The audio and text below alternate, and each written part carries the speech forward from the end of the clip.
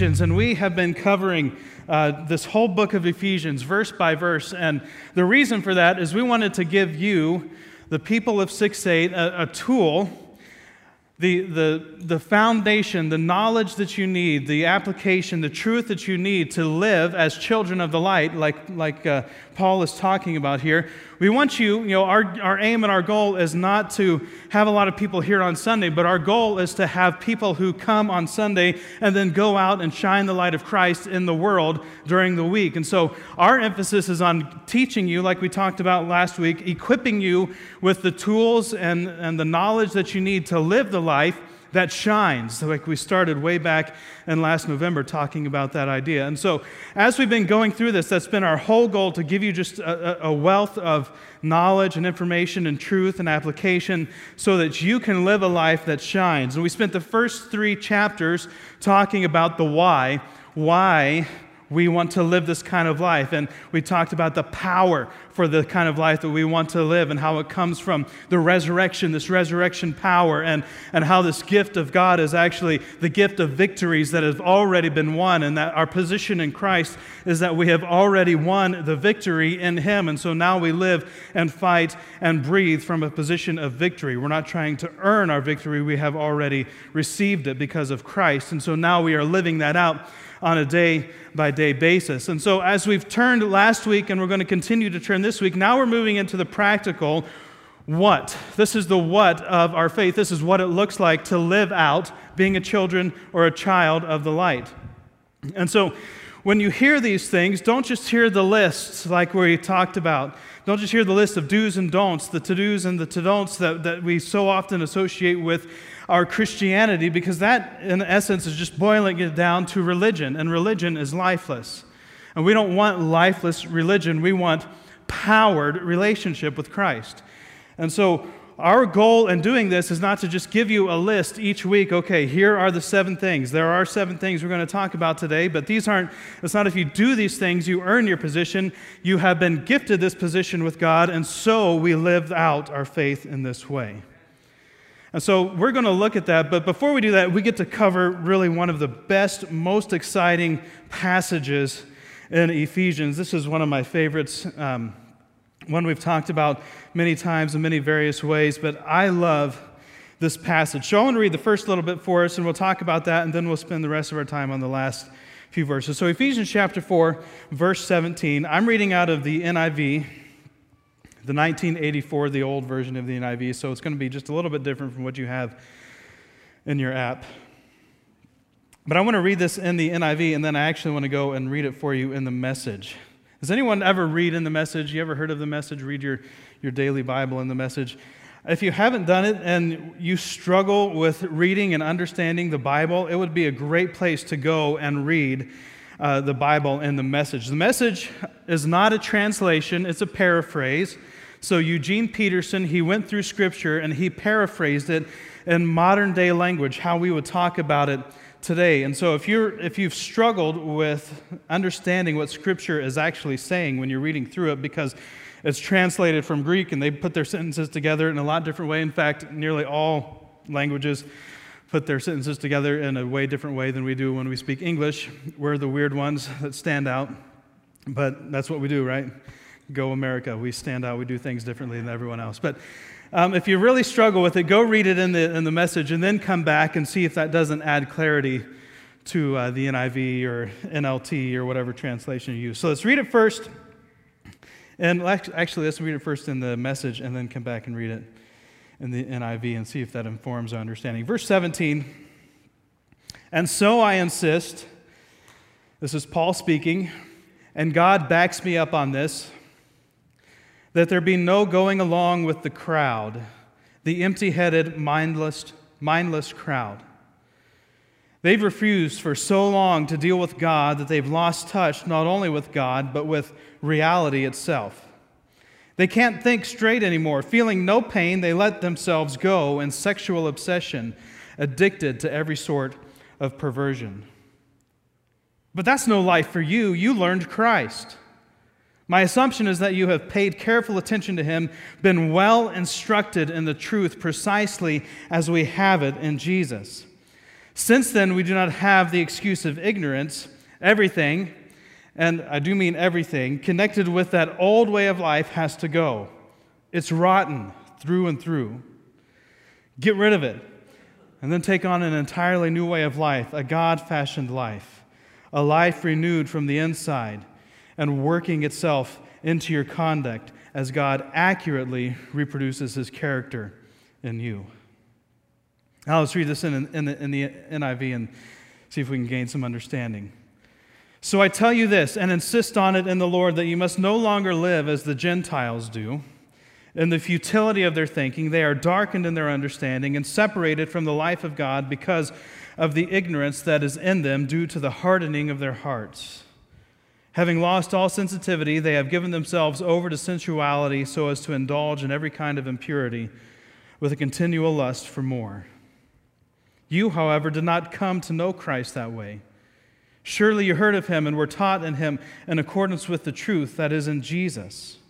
You were taught with regard to your former way of life to put off your old self, which is being corrupted by its deceitful desires, and to be made new in the attitude of your minds, and to put on the new self, created to be like God in true righteousness and holiness. Hopefully that idea sounds familiar, putting off the old and putting on the new. And I don't know if any of you have struggled with this, but we live out on the farm, way out on the farm up in North Clark County, and live on Grandpa's old farm and live in Grandpa's old house, 100-year-old house, 100-year-old farmhouse. And it's been winter, and there's a lot of things that we learn about old farmhouses in the winter months. They don't hold heat very well. If you didn't know that, old drafty houses don't hold very much heat. We talked about that a few weeks ago. But another thing that's kind of gross, and if you're kind of squeamish, I apologize, but one of the problems that we have had is mice. Anyone just love having mice in your house? That's what cats are for. Yeah, we have cats. We just have more mice. They don't get in the actual house, but they get in the basement and they get in the attic, and it's just gross. And I don't like mice. They just, it kind of reminds me of this passage. They're just filthy, right? They don't care about cleanliness. Like, they don't care that you just swept the floor and leave whatever, I'm not going to go into detail, on the floor, but it's just gross, right? Mice are disgusting. And so we've actually caught, this is going to make nobody want to ever come to our house ever again, 19 mice in the last 3 weeks. Right? Yes, thank you. That is I have become quite the skilled mouse trapper. But so I know things now that maybe you didn't know before, at least that I didn't know, about how to really catch mice. It's like sometimes if you got a lot of mice coming through, you have to have enough traps so that if you catch one overnight, that there's still another trap to catch another one if you have more than one coming through. So we have 2 traps in every spot instead of just one. And you have to get the right kind of mouse trap. You don't get the cheap plastic ones. You get the metal ones. The Victor is what they're called, I think. And they are the most sold mouse trap, and they're the most sold for a reason, because they have a metal bait thing on it, and you can adjust that little tab on there. So when a mouse barely puts its hand on there, that thing is just going to come snapping down, and goodbye mouse, right? I mean, I know a lot of you are probably like PETA people, and how dare you kill mice, but there are literally trillions of mice on the planet, so I'm not worried about killing off a few around where I live. But so I've learned a lot about mice, but what I've learned the most is that mice are just disgusting. They just do whatever they want to do, wherever they want to do it. They don't care about your life and your stuff and your goods. They will chew their way through your most prized possession if they think there's something in there worth finding. They don't give a darn about anything. It's almost like they're just kind of selfish, like they're just existing for their own benefit. It's like all they care about is making sure they get enough food to survive, and everything else that they have to do in order to get food, well, that's just kind of a part of life, and we're going to do whatever it is. And I was thinking this week as I was dealing with mice in my car. I mean, come on. Mice in your car, isn't that just, that just puts you over the top. When I figured out that I had a mouse in my car, I just about lost it. A mouse in my car, and then had to deal with cleaning up all of the mouse in my car, and caught it, it's dead. But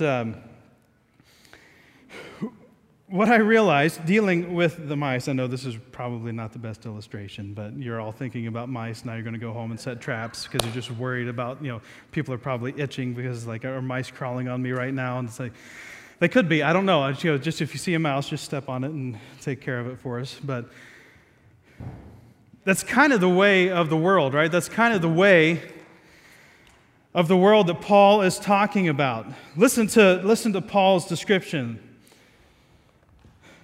I tell you this and insist on it in the Lord, that you must no longer live as the Gentiles do in the futility of their thinking. Futile. It's like they're just existing basically to survive. It's, everything is basically to just get by.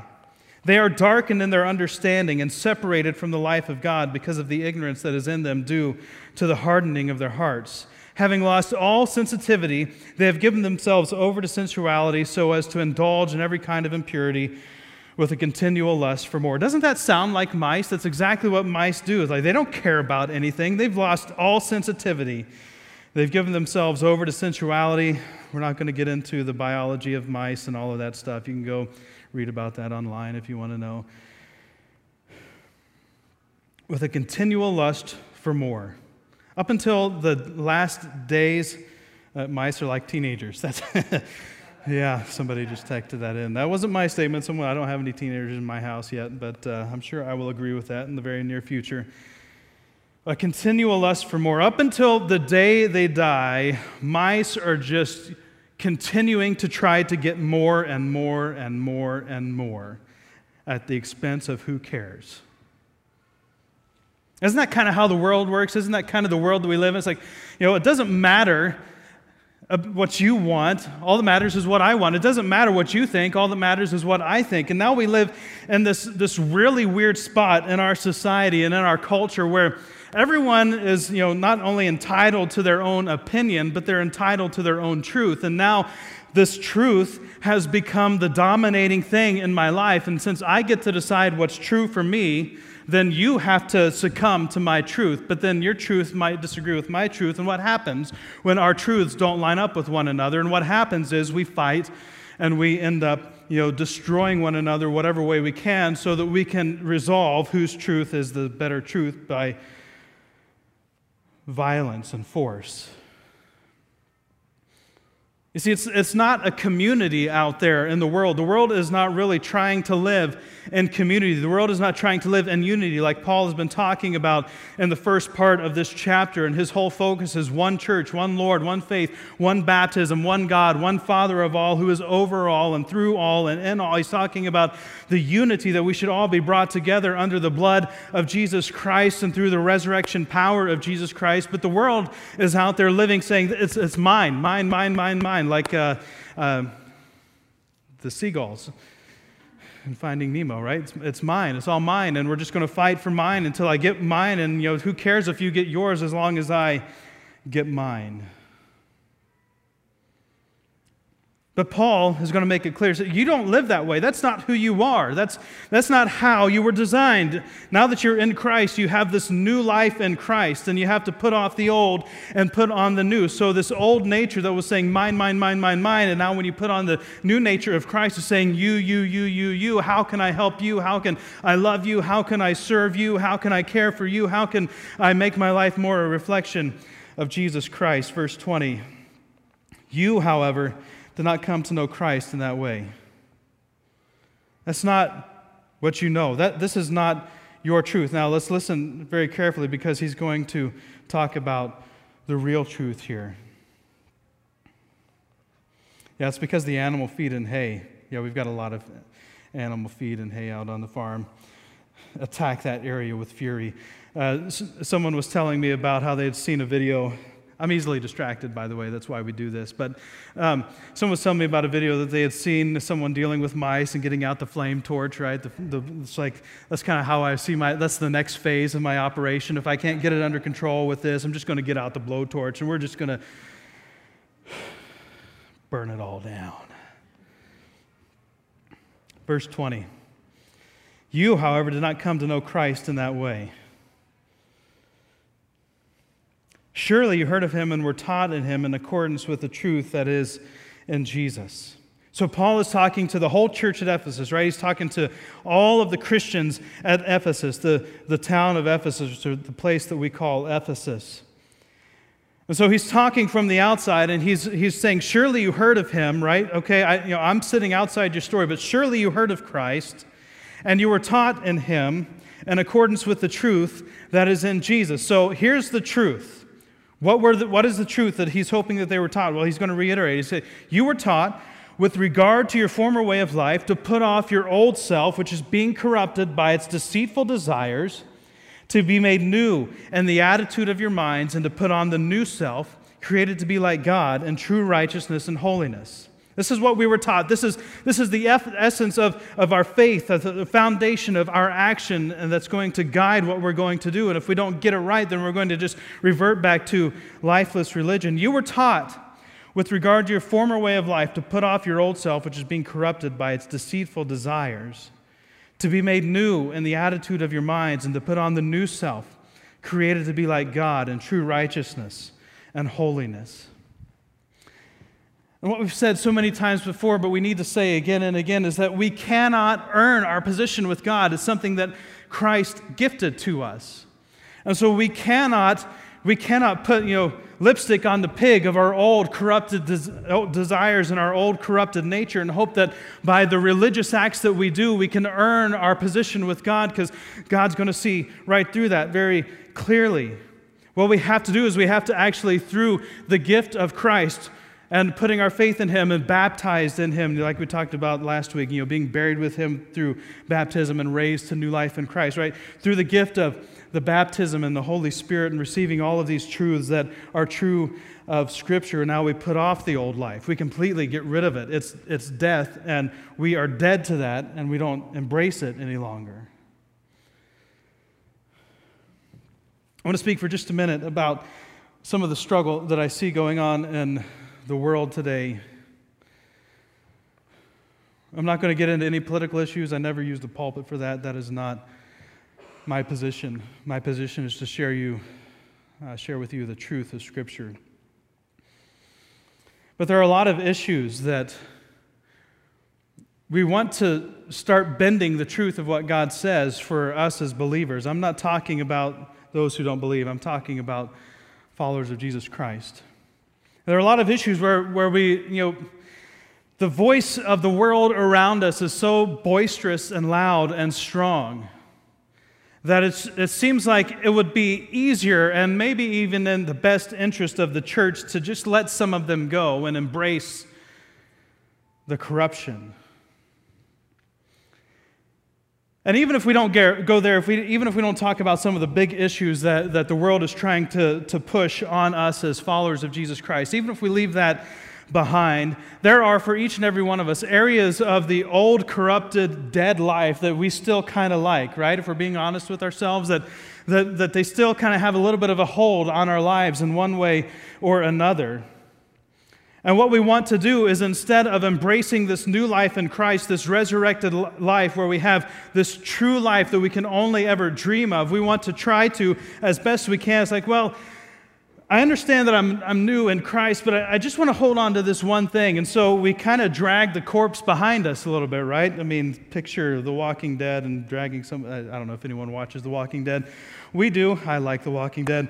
I confess to you, they might not be the most pious thing for your pastor to like, but it's like Michonne, right? When they first show Michonne in the show, and she's off by herself, and she's this is disgusting, but she's taken two zombies and cut off their jaw,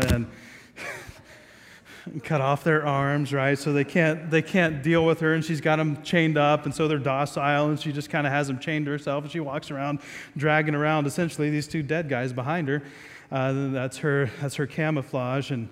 But don't we kind of do the same thing? It's like we just kind of try to drag death behind us as long as we can, and maybe we think, well, it's hard really being like Christ. And it's getting harder to be like Christ out in the world that really doesn't just not believe, but are becoming even militant against the truth of Christianity. And they don't just deny our truth anymore. They actually reject it with a passion. And we think either for our own personal desires because we like it, or we think because, well, if I just continue to do this, and if I continue to embrace some of the aspects of the life that those outside of Christ know, if I continue to just embrace a few of these things, then that makes me more relevant, and I can walk with them and know what they're talking about. But we were taught, with regard to our former way of life, that we have to put off our old self. Why do we have to put off the old self? Because the old self, the old life, who we were before Christ came in and took over, redeemed and started to transform us into the redeemed image of His Son. That old life is being corrupted by its deceitful desires, and as long as we are trying to live in the corruption, we will always be being corrupted. And maybe that's the struggle that some of us face day in and day out, is that we just haven't really laid down the old life. We just haven't put it behind us once and for all. We just still like it too much, and we don't really see the truth of the hope and the joy and the life and the peace that Christ has for us, and we haven't fully embraced the new life, and we need to lay it down. We need to just let it go and put it behind us once and for all and be made new in the attitude of our minds. Put on the new self, created to be like God in true righteousness and holiness. That's my prayer for me and us as a church. I pray every week as I get up and teach and we go through these books of the Bible or whatever it is we're talking about, is that God would just use the truth of His Scripture to make us more like Him in righteousness and holiness in the attitude of our minds. That we put on the new self just a little bit more. Maybe we take a few more steps toward the newness of life that Christ has for us, and a few more steps away from the death.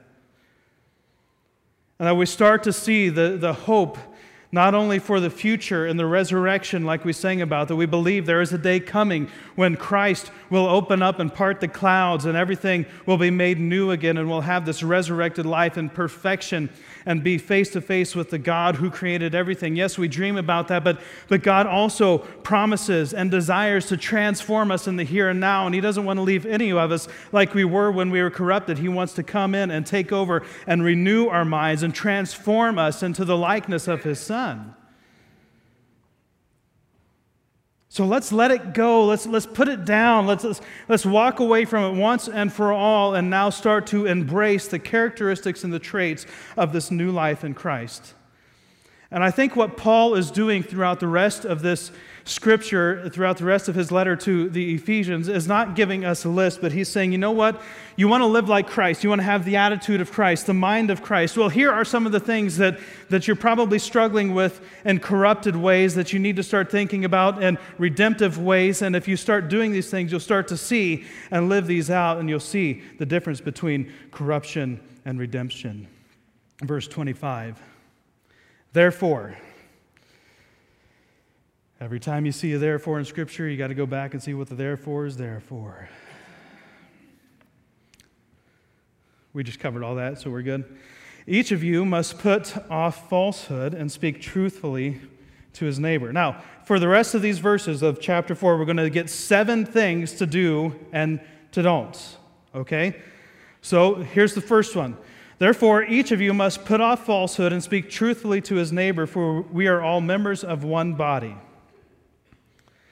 What does that mean? Well, To speak truthfully to his neighbor, well, I think there's a couple of applications. When we speak truthfully to our neighbors who are in Christ, then we're speaking truthfully about what we see in their lives and how we can help sharpen them as iron sharpens iron, so one man sharpens another, and we want to be sharpening agents of one another. So when we live in community with one another, we need to help sharpen one another to be more like Christ so that we can go out and live the life that we're supposed to live. So that's what it means to speak truthfully. We don't like to do that very much anymore, I'll be honest with you. We're a culture and a society that kind of shies away from the truth. We shy away from anything that looks like confrontation. And as a result of that, none of us are really strong believers anymore. We're just kind of weak and rootless. But we need to speak truthfully to one another. That's what I hope you'll do with me as maybe you see things that don't measure up, is that you'll come to me and say, hey, you know what? You talked about this, but I don't see that in you. Can I help you get there? Can I help walk with you as we get there? And I hope that's the kind of community we create among one another, is that we speak truthfully to one another, not in a condemnation kind of a way where we're just trying to bring down condemnation on one another and puff ourselves up so that we can look down on those around us. But no, we see the potential and we see the hope and we see the life that we're not living out. And if we just kind of fix this one thing, then it'll help a little bit and you'll start getting more and more on the right track. I don't know if you remember way back in the very beginning when we talked about sailing and how all of these things that Paul was going to give us later on in the book were actually going to be just kind of little adjustments to the sails and keep us going full force with the power of the Spirit filling our sails and pushing us forward with all the power of God. And from time to time, our sails get a little bit off and they start to, luff a little bit? Is that what it's called? Lufting? Lift? I don't know what it's called. They start flapping in the wind. And so you have to adjust them a little bit, right? And so these are the adjustments that we might have to make. And so he's just going to kind of give us a little bit of adjustments. Pull in here a little bit and pull in here a little bit and adjust here and go up, change the angle. These are just a little bit of adjustments that if we start making these adjustments, we're going to get the power of God blowing and pushing us forward, and we're going to walk in the truth of who God says we are. So we need to speak truthfully to one another, and that's how we're going to do that, by helping one another make these adjustments. But we also need to speak truthfully to those who aren't in the faith. One of the hardest things to do is to speak truthfully to those who aren't in the faith. Be honest with you, it's hard. It's hard when somebody who doesn't know God is passionately pursuing something that goes right against what God says, and we want to, every kind of fiber of our being wants to just kind of say, it's okay, just go ahead. It's no big deal. Just go ahead and embrace whatever form of corruption you want to embrace, and don't worry about it. But then, what happens when they start coming closer and closer to faith in Christ, and hopefully at some point they put their faith in Christ, and we've generally kind of accepted all the forms of corruption and just say there's nothing wrong with all of this, and you can luffing. Thank you, I appreciate that. We just say, it's okay, go ahead and live this kind of life. Don't worry about it. And then hopefully they come into Christ, and then now we start seeing the absolute principles of Scripture, and they say, okay, well, the Bible says I can't do this anymore, but over here when I wasn't close to Christ, you said it was okay. Now what?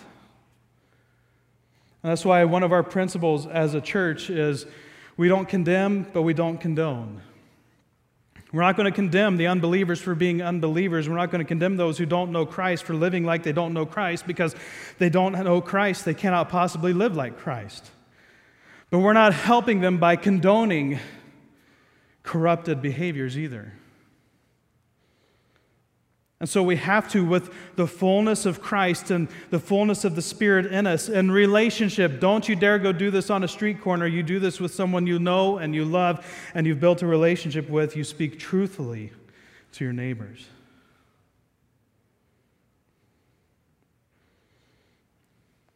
And God will use the truth.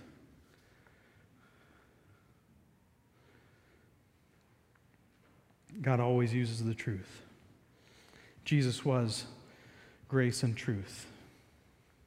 Verse 26, the second thing. Sorry, I'm getting bogged down here. I need to move on. In your anger, do not sin. Do not let the sun go down while you are still angry. One of the things I really like about the message and way Eugene Peterson puts this, is don't let yourself be controlled by anger. And the reason he does that is because elsewhere Paul talks about being controlled by other things. Don't be controlled by alcohol. That's one of the things that he says.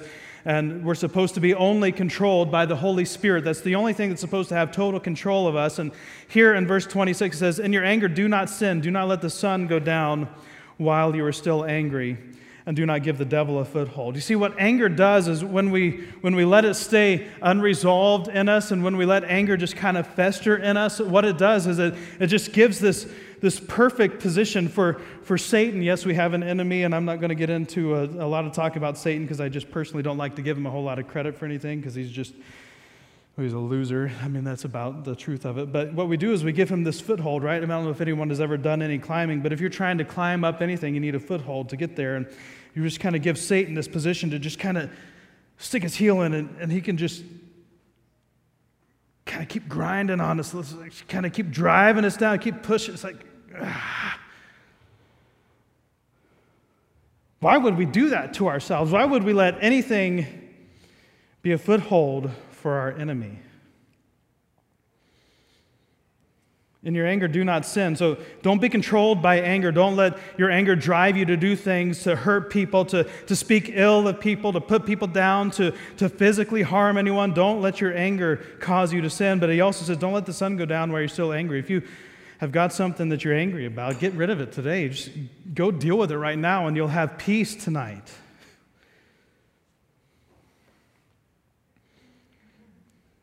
Speak truthfully. Don't let anger control you. Verse 28, he says, he who has been stealing must steal no longer, but must work, doing something useful with his own hands, that he may have something to share with those in need. I don't know if anyone in here steals. We probably all steal in some form of way, like we just take a few post notes from work, or we don't work well. We're not using our time on the clock well. We kind of goof off here and there, and so we're stealing time from the company. They're paying us to be there to do and perform certain functions, and we don't do those functions because we're playing solitaire or screwing around on Facebook or whatever. So we're kind of stealing a little bit, but what Paul says, if you've been stealing, don't steal anymore. And he makes the transition again, like he's going to do in all of these. This was your old way of life. Now the new way of life looks like this. Don't steal any longer, but you need to do something useful with your hands, that you may have something to share with those in need. That we all have a responsibility. We're all designed and created to be useful and to do things that contribute, not take away from the world around us. And so, are you contributing to the world, or are you taking away from the world? Are you contributing to the people around you, or are you taking away from them? And if you are taking away, then what you need to do is start doing something useful with your own hands. Very clear, your own hands. Provide for yourself, do your own work. He's going to talk about that a little bit later on. Why? The why is so that you have something to share with those in need. It's not so that you can contribute, so that you can hoard everything for yourself. It's so that you have something to share with those who are in need. So even if you're not stealing, even if you're working for your own money, the question is, are you sharing with those who are in need, or are you hoarding it all for yourself? Tell the truth. Don't let anger control you. Do something useful with your own hands. Verse 29. And don't let any unwholesome talk come out of your mouths, but only what is helpful for building others up according to their needs, that it may benefit those who listen.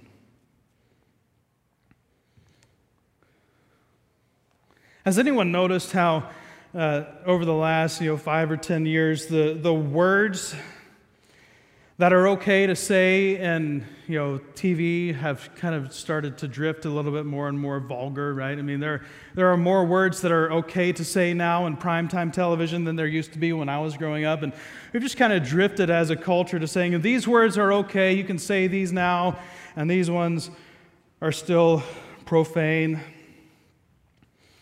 And I think that drifting has actually caused us in the church to actually drift too. We think some words are okay to say, but it's more than just a few words. It's about the content of what we're saying. Don't let any unwholesome talk come out of your mouth, but only what is helpful for building others up according to their needs, that it may benefit those who listen. What about the way you talk at work? The way you talk when unbelievers are around? Are you talking in a way that kind of bolsters and builds up the corruption that all the unbelievers are still living in? Or are you talking in a way that lifts them up out of that? Are you talking in a way that benefits those who don't know the truth? Or are you just kind of trying to fit in and be a part of that? Or how about the tone of what you're saying to those who are hearing you? Is the tone of your words helpful?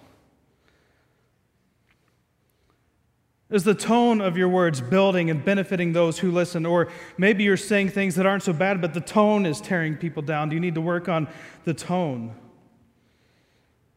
Are your words wholesome? Are your words building up? Are your words lifting others up according to their needs? Notice our conversations are not supposed to be built around and based on my needs and what I think I need to talk about and what I need to dump on you. It's based on the needs of others. Am I talking and lifting others up and speaking life? When was the last time you even checked what's coming out of your mouth? Have you heard yourself talk lately? Maybe you just need to stop and listen. You need to stop and listen to what's coming out so that your words are edifying, not terrifying. Do your words speak life, or do your words speak death? Do your words speak the hope of the resurrection, or do your words speak the death of corruption? What do you dwell on? What do you think on? What are the things that you are consumed with? Because those are going to come out too. Paul's going to say in Philippians chapter 4, whatever is true, whatever is lovely, whatever is of good repute, whatever is all of these things, this grid that we're supposed to walk out, that we're supposed to evaluate our thinking, and then our thinking comes out in our words. Are we thinking about the right things so that the truth of God can come out? Or are we obsessing over things that lead us into corruption? Speak truthfully. Don't be controlled by anger. Do something useful with your hands. Speak life. Verse 30. Do not grieve the Holy Spirit of God, with whom you were sealed for the day of redemption. This was something that was confusing to me early on in my relationship with God. I didn't quite understand what it meant to grieve the Holy Spirit of God. And so did some studying on it, and basically, my understanding of it comes down to this. God has given us this gift of the Holy Spirit. Where He says we were sealed for the day of redemption, that the presence of the Holy Spirit is the marker on our life that it says, you know what, we're God's, we're no longer the world's, and it's this seal, this mark of God that is now on us, and it's this Holy Spirit present in our lives that actually shows us and shows to the world we belong to something other than the corruption. And so we have the Spirit of God, and we talked about how it is the Spirit of Christ, He had to ascend and go back to heaven so He could send His Spirit so we could all be powered by that Spirit of Christ to live the life we're supposed to live. And now if we've put your faith in Jesus Christ, nearly all Christianity teaches this, that if you've put your faith in Jesus Christ, then you receive the gift of the Holy Spirit, and the Spirit now empowers you to live this Christ-like life, right? That's the truth one of the truths that we all agree on, that the Spirit empowers us to live this life. But what Paul is talking about here is, okay, so you have the Spirit in you, and you have the Spirit reworking your thinking, transforming your thinking away from the old corrupted ways into the new redemptive ways. And so when the Spirit prompts you to avoid something and to embrace something, what you need to do is pay attention. Okay, you're kind of going back into this old habit, this old pattern, this old routine that looks a lot like corruption, and the Spirit of God is going to spark to life in you and say, walk away, walk towards me. And what Paul is talking about is don't grieve this is at least my understanding. If you have a deeper understanding, I'd love to talk to you about this after the service. But what he's saying is when the Holy Spirit is prompting you, when you feel that urging in you by the Spirit of God saying, don't do it, don't go there, don't walk towards it. Hey, you're getting closer. Don't do it, man, don't do it. When you feel the Spirit saying don't and walk away, and you do it anyway, that's grieving the Holy Spirit. The Spirit is there to prompt us away from the corruption and towards the redemption. Are we listening to the Holy Spirit, or are we grieving the Holy Spirit? Because God wants us to walk away from death and into life, and He's given us the Holy Spirit to help us do it.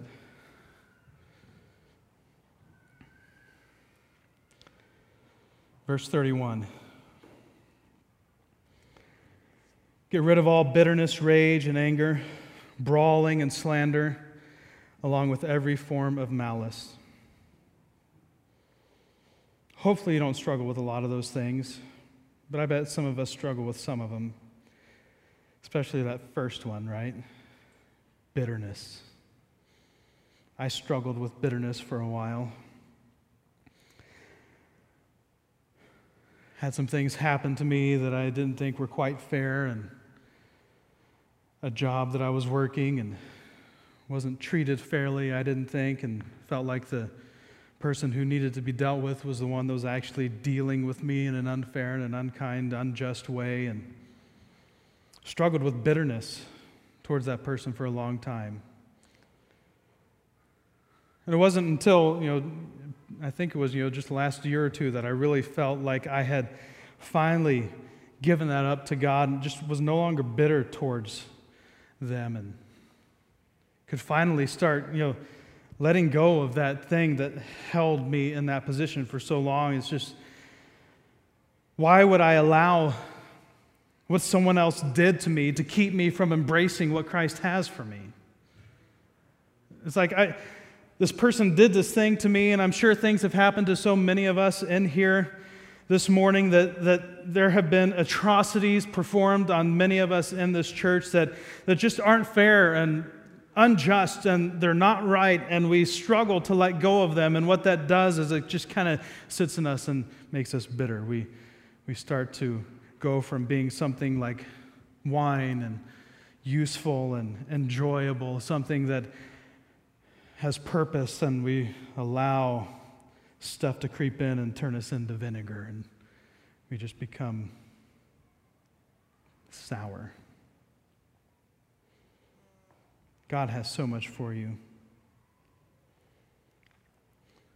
Don't let bitterness keep you from experiencing all that God wants to have for you. Rage and anger, if you struggle with those, let's talk. I'd love to help you.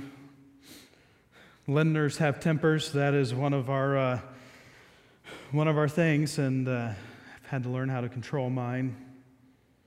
Don't always do it perfectly, but sometimes. Someone just asks, can we grieve the Holy Spirit the other way? He tells you to do something and you struggle and you don't do it most of the time out of fear. That is a great question, and yes, you absolutely can grieve the Holy Spirit the other way. Because the Spirit will not only prompt us to live the right kind of life, the Spirit will also prompt us to be generous and love those and care for those and do all the other things that affect the world outside of us, to speak the truth and so on. And so the Spirit will be there to kind of prompt us and want us to encourage someone who doesn't know Christ. And the only way to encourage them is to kind of speak the truth of Christ to their life. And the Spirit's going to not only prompt you, but remind you of the truth that you might need to say, that person needs to hear. And what happens when you don't follow them? That's grieving the Holy Spirit. Don't grieve the Holy Spirit that way. Thanks for asking that question. That's a good point to make. Brawling and slander. If you're brawling, you're probably drunk, and you need to just stop drinking and getting drunk, and I don't need to go into detail on that, along with every form of malice. If you're doing things to just intentionally try to screw up people's lives, you need to stop it. It's basically how it needs to be said. If you get joy out of messing up other people's lives, well, you probably just need to talk to me after the service. And in verse 32, he's going to finish it off this way, and then we're done. He says, be kind and compassionate to one another, forgiving each other, just as in Christ God forgave you. And that's how we have to do all of it. This is what it all has to be wrapped up in. We have to be kind and compassionate to one another. We need to forgive one another. It pains me when people, kind of walk away from a church over a small hurt, and they never deal with the hurt and seek forgiveness. Let's forgive one another. Let's stop letting little things come between us and dividing us from our brothers and sisters in Christ. Let's work the problems out and let our faith grow deeper. Let's let the roots go down a little bit deeper. Let's not keep them from going down because we're not forgiving one another. Let's be kind and compassionate to one another. I know for some of us this is a struggle. We like to kind of put people in their place and point out the flaws and the things that don't work, but that's not what we're supposed to do. We're supposed to be compassionate. And when we help one another, we're helping one another out of love and compassion, not arrogance.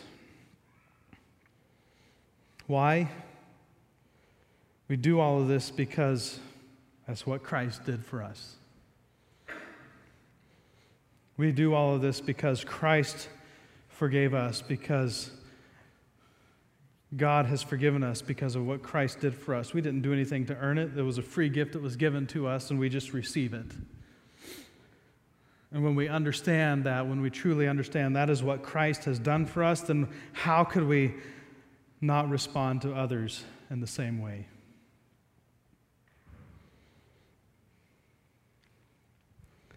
There's a lot there. I challenge you as you go throughout this week to just reread all of those verses and let them sink in. Go all the way back to 17 through 32. You can read those in about 2 minutes and just let them really saturate your thinking and let the truth rise up out of them, that it's not just a list of things to do, but that if we do them, then that will lead us to the life that God has for us.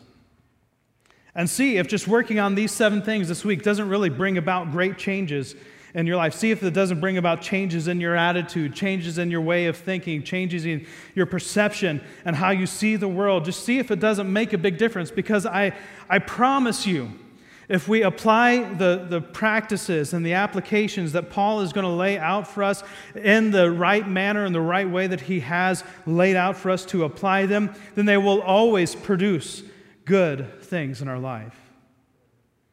And that's what Paul's desire is, or was, for the church at Ephesus. That's what my desire is for the church at 6-8. Will you stand with me?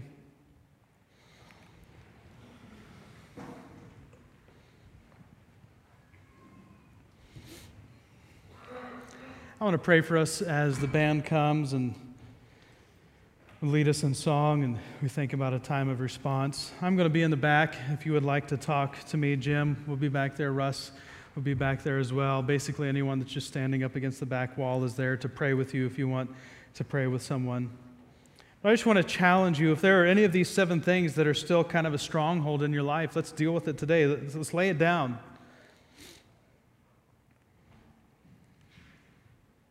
We weren't designed to carry on with the corruption on our shoulders. We were designed to lay that down and embrace redemption. And if you're struggling to let go of one of those things, then let's pray about it. Rob can be in the back too, and we'll all be there to pray with you. And we just want Christ's best for you. That's our whole desire, is that the best that Christ has for us becomes the reality in the life that we're living out.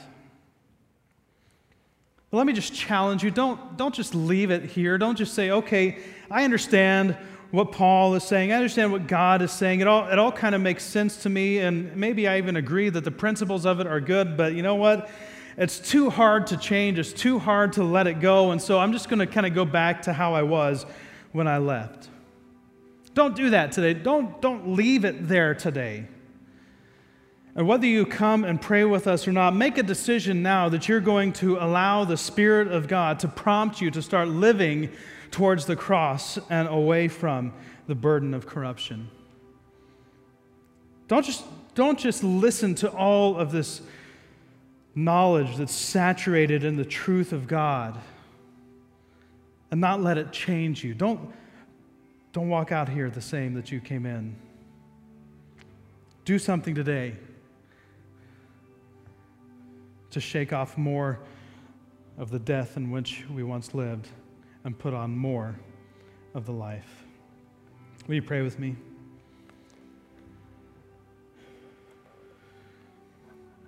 Heavenly Father, I thank you. I thank you for truth that sets us free. I thank you that you didn't just kind of throw us here and just say, good luck, hope it works out for you, but that you laid out so much for us. That you've given us so much to live out, that you've given us so much detail on how to live this redeemed life, how to live this transformed life. And I thank you that you've laid it out there for us and that there's really not a whole lot we need to ask. We just need to apply. Father, I pray for me, I pray for us, I pray for anyone here who's struggling with any of these things. And I pray, Father, that today would be the day that they make the decision now and for the rest of their lives to walk away from whatever it is, that they're going to lay it down once and for all, that it's no longer going to be whether or not I'm going to do that thing, but it's going to be how am I going to pursue Christ? It's going to be how am I going to listen to the Spirit prompting me away? How am I going to listen to the Spirit prompting me to do good? How am I going to walk towards you today? And to not see the struggles and the bumps in the road as failures, but to see them as just adjustments that we need to make to the sails, not to destroy ourselves because we haven't lived a perfect life, but to just embrace the perfect life that you lived for us. So, Father, I pray for courage, I pray for boldness, I pray for a desire, I pray for a passion to embrace and live out the truth that you've given to us. Not to create some new kind of religion, but because we are deeply rooted in your love. That our lives are rooted deep in the nature of God, that our lives are rooted deep in the truth of God, and that as we continue to go deeper into who God is and to who God says we are, that we just cannot help but produce life. Anything that is coming up around us, weeds that are choking out our faith, anything that's keeping us from embracing the life you have for us, Father, I pray that you get rid of that today. And help us from this point forward to live your life and only your life. In Jesus' name.